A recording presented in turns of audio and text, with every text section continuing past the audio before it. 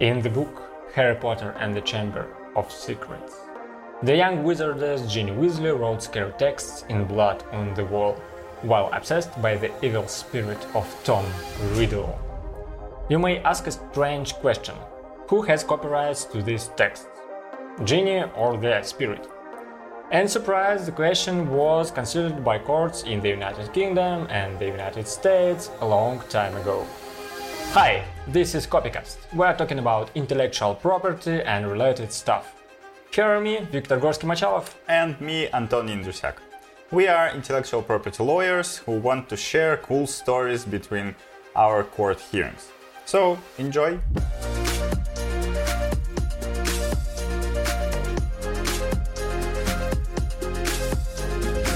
Let's kick off with the British Cummins versus Bond case, which was heard in 1926. Miss Geraldine Cummins was a journalist who was practicing as a spiritualist medium in her free time. If you are looking for a new hobby, just think about it. Her seances looked like she was covering eyes with a left hand, taking a pencil in a right hand and rested it on a paper, recording over 2,000 of words in an hour and a half without any pause.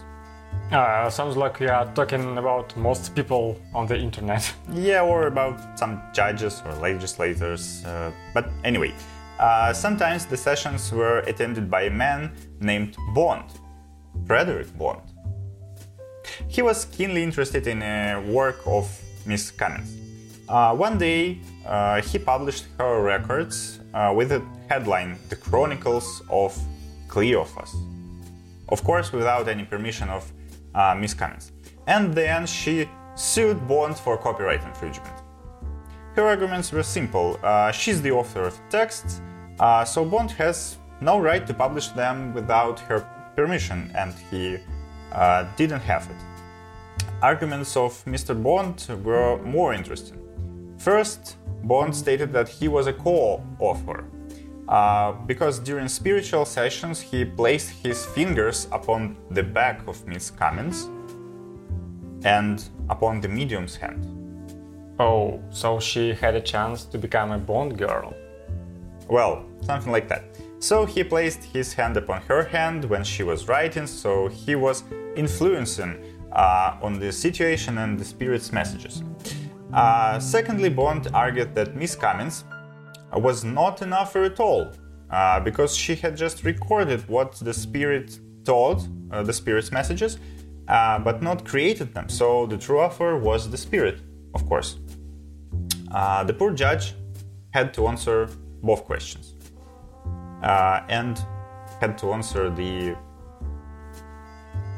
great question: do the spirit has the copyrights? Regarding the argument that Bond participated in creating the work, the judge expressed a simple point. The work was created in the mind of Miss Cummins, so there was no any co-creation by Mr. Bond. That's obvious. The opinion about copyrights of spirits was much more interesting. The judge said that he was not prepared to make the opinion that the authorship and copyright rest with someone already domiciled in the other side of the inevitable river. That is a matter I must leave for solution by others more competent to decide it than I am, the judge added. So Miss Cummins was recognized as the author? Yeah, but the judge didn't say that ghosts have no copyright. He just said that he was not competent enough to state that. So let's make an assumption that ghosts and spirits are able to be copyright owners, and they just can't get a recognition of this in the earthly life courts.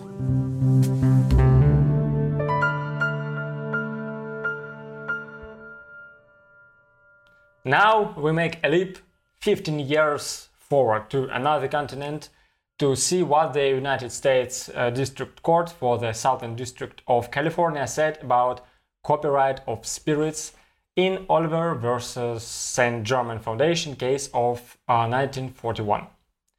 This case is even cooler.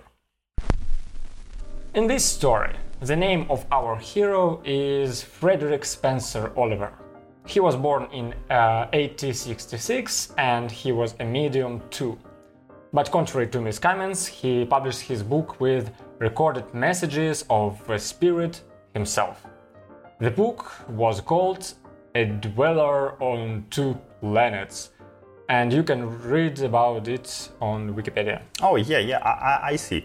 It's written here that in its introduction, Oliver claims that the book had been channeled through him via automatic writing, visions, and mental dictations by a spirit calling himself Philos the Tibetan, who revealed the story to him over a period of 3 years, beginning of 1883.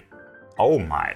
That's right. When Oliver was 17, the spirit named Philos began to tell him cool stories, and this had been continuing for 3 years. Poor Oliver had no choice but to write them all down. That's horrible. Yes, truly horrible. Anyway, for your information, Philos was from Atlantis, so he discovered to Oliver a lot of amazing stories about his land.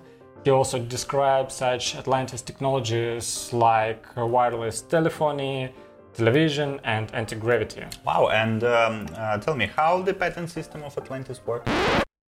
Anton, please be serious. We are not discussing patent system of Atlantis and spirits. We're discussing copyrights of spirits. So, Oliver's book was published by Borden Publishing Company. One day they found out that another company had published Oliver's book too, without any permission, of course.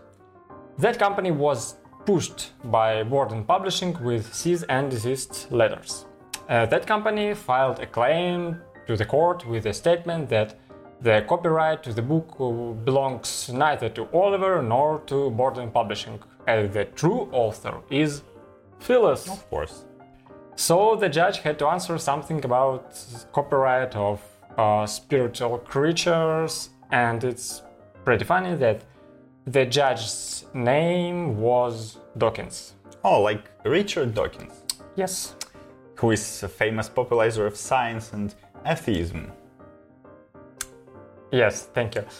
Well, Judge Dawkins, okay, it's funny, was very imbued with arguments about the fact that Oliver emphasized the statement he is not an author of the text, but Philos is. No, Dawkins didn't limit himself with babbling about the absence of his competence in the rights of other world entities. Dawkins applied the estoppel doctrine.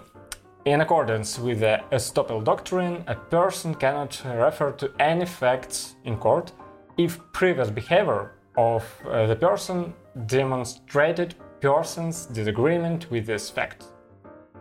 Dawkins analyzed the book and found out that Oliver really denied his authorship and stated that the author is Philos.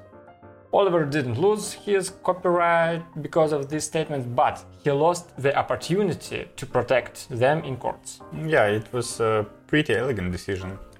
The judge also added that the law deals with realities and does not recognize communication with and the conveniences of legal rights by the spiritual world as the basis for its judgment.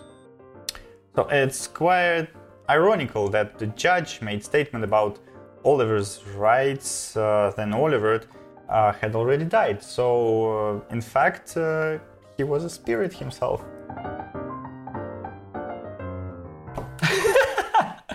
Okay, on the basis of these two decisions, we can make two conclusions. The boring one, judges are not competent enough to make judgments regarding ghosts' copyrights. So, okay. The funny one, jurisprudence in the United Kingdom and the United States basically does not deny ghosts' copyright, so we just need a jurisdiction that will be competent enough here. Follow us on any podcast service like Spotify, Google Podcasts or Apple Podcasts and so on. See our videos on the YouTube channel Copyrighted Dreams and read our posts. Ciao! Ciao!